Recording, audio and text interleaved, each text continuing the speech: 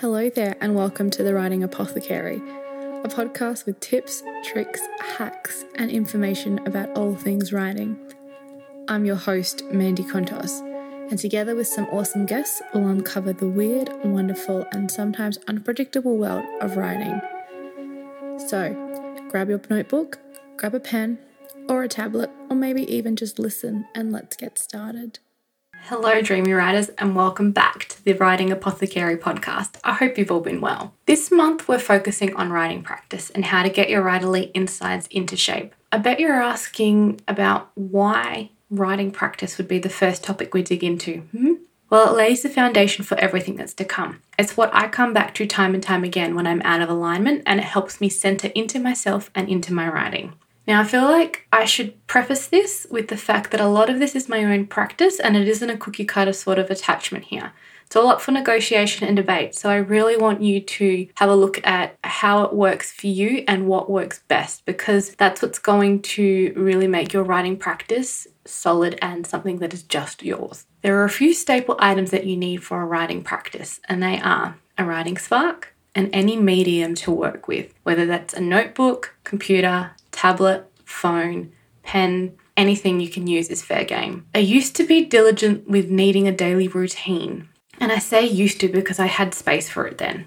I made space for it. I don't so much now, but there are small things that I have tried to keep in my life on a daily so that I can keep it going. The first is morning pages. Many of you may have heard about morning pages, and if you haven't, you should definitely pick up The Artist's Way by Julia Cameron and get stuck into it, because it tells you the basis of it. There's also going to be a blog on my site that will give you the basics. But I like to use this as a place where I can put down all of the mess that is in my head and down onto the page. Once it's there, it's out of my head and there is room for all the writing that will come from it. I never put a lot into it, but I did find a way to make it work, and I started small. Because the idea of 3 full-length pages were a lot to me, I made it so that I focused on doing a single page and then went from there. I got myself an A5 journal, and when I say I got myself one, I probably pulled it from my many vast amounts of notebooks that I have lying around. I actually prefer A5 just because it can be carried around quite easily, and there are just way prettier notebooks around. I'm very particular. That'll be another thing, but let's not go into that because I can spend forever talking about notebooks. But basically, I just got an A5 journal and started writing. I didn't really think much about it. I just thought about going slowly, and over time, it actually helped. It helped rid my head of all of my excuses so that I could come and get to the meat of what I wanted to write or what I needed to write. So basically, I got all the mess out, came back to the page, and was able to smash out my stories. My second thing is just giving yourself 5 minutes of writing. Just 5. I found that by sitting down for 5 minutes of writing was enough to squeeze out that spark. Most of the time, it never stayed at 5 minutes. And for me, it meant that 5 turned into 10, and then 10 turned into 15, and then slowly into half an hour. And before I knew it, I was sitting down for a full hour of writing. It begins small and always gets bigger, because a writing practice is something that grows with exactly that, with practice. I can't even fully stress how important that is, because you need to have that practice to be able to give you what you need. The third thing, it's about not being hard on yourself. It's easy to be hard on yourself and beat yourself up about not writing or about not having a writing practice in place, but it's not going to help you. You need to be kind to yourself, and kind when it comes to the things that you can do and can't do. It doesn't mean that you try for 5 seconds and then give up because it's too hard, because I've got news for you. It is hard. It's going to be harder and harder every single time you try, but it's about your persistence. It's about the way that you want it, which leads me to the last item. You need to find what your writing why is. This is something that I'm going to cover too a little bit more in detail a bit later on in another podcast, but it means that you need to find out what is driving you, because without that, you don't know how to go on. There isn't a real sense of being able to sit down and get into your chair and write because you're all over the place. You need to be grounded and set into your practice, and this is something that grows with knowing what your writing why is. Having a healthy writing practice is the backbone of everything that it means to be a writer. It allows you to get down to it and write what you mean and really look at what you want and how you're working to actively get back to the page, because the page is where it is at. It's kind of like, I think of Center Stage. I don't know how many of you have seen that, and I know the younger generation are like, what? But there's a quote in it that one of the teachers says to one of the students, and it's basically, with everything, come back to the bar. It's like the page. It's like that for us writers. It's getting down that practice and then coming back to the page no matter what. Sure, you're going to be having a shitty day. You've probably got kids screaming in the background, or your cat is demanding your attention. Your partner wants to sit down and do a movie night with you. Whatever it is, you just need to take 5 minutes, come back to the page, and then start again, because there are no shortcuts. It's also where you learn to find yourself and your story, because it's what's important. If there is by some chance a shortcut, can someone let me know? I'd love to know what those shortcuts are and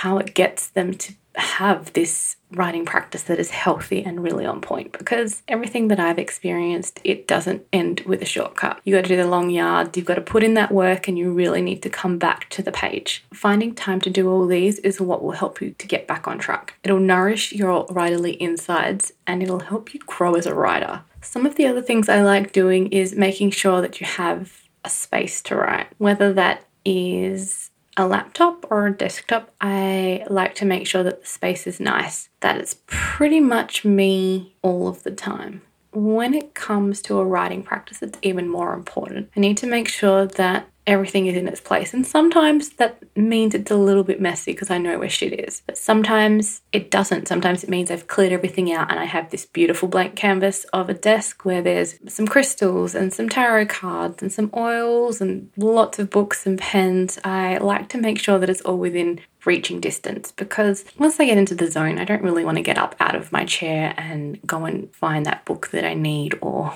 that special pen, because that breaks my flow. Just looking at my desk, which I did clean. My really cute little Tutankhamun that my mum got for me when she was doing a little bit of a road trip. I love that she thinks about me with these little things, because the story that is my cornerstone, I think I'd like to say, is based on Egyptian mythology. So it's lots of rampant ideas that are just coming to the surface when it comes to that. But that's something that I need to flesh out a little bit more before I talk any more about it. But it's those little things that really keep me anchored. So I've got also a little salt lamp that is on my desk that is attached to my computer that gives me a cute little glow and helps neutralize everything. A little bit woo-woo, a little bit of fun, but I love having those little bits of stuff around because it makes me happy and makes me feel good and anchors me into my writing, because I have a pretty workspace. It's also a place that I like to I try to separate my uni and my writing from. Sometimes it doesn't quite work, but I like having that space that I know is mine. It's very much like Virginia Woolf's novel where she goes on that every writer needs a room of their own. They need a space that is just theirs, that will allow them to have that time and that ability to anchor their writing practice to that space. These are all things that I've brought into my life and started to bring back as I find out myself trying to understand this current trudge of what's happening at the moment. It's hard to find that balance of what I want to do and what I need to do, but I know that if I come back to the page and find that time to sit down and do that writing practice, I will be able to work through what I'm struggling with, what I'm trying to unpack.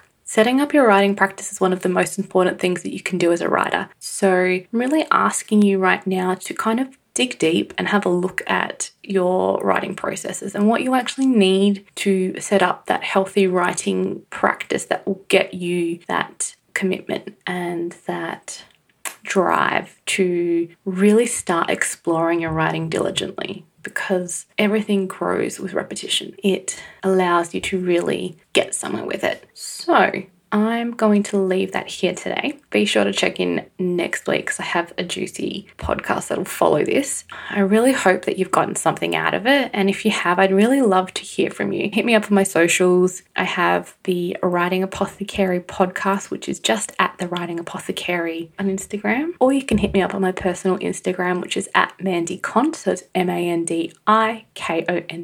I will also leave links for this in the show notes. And also, if you feel called to, it'd be great if you took the time to rate and review the podcast. It'll help writers like yourself find the podcast, and I think it'll be great for them to join our little community that we have starting. Until next week, keep on writing. Thanks for listening to the Writing Apothecary podcast. To find show notes and more information, head over to my website, which is just dreamingfullyawake.com/podcast, where you'll find show notes, resources, worksheets, and more info about the podcast.